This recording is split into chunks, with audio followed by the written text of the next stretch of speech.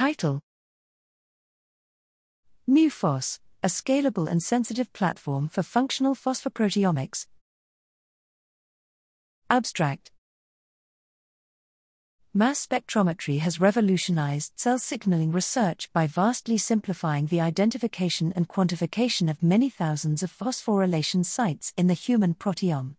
Defining the cellular response to internal or external perturbations in space and time is crucial for further illuminating functionality of the phosphoproteome.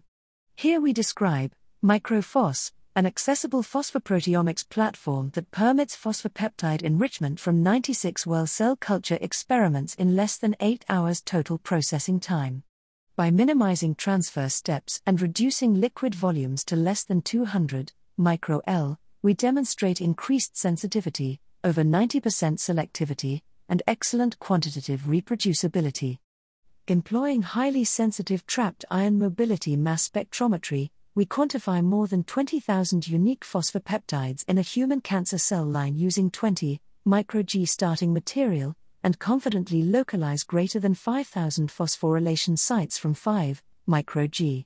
This depth covers key intracellular signaling pathways, rendering sample-limited applications and extensive perturbation experiments with hundreds of samples viable.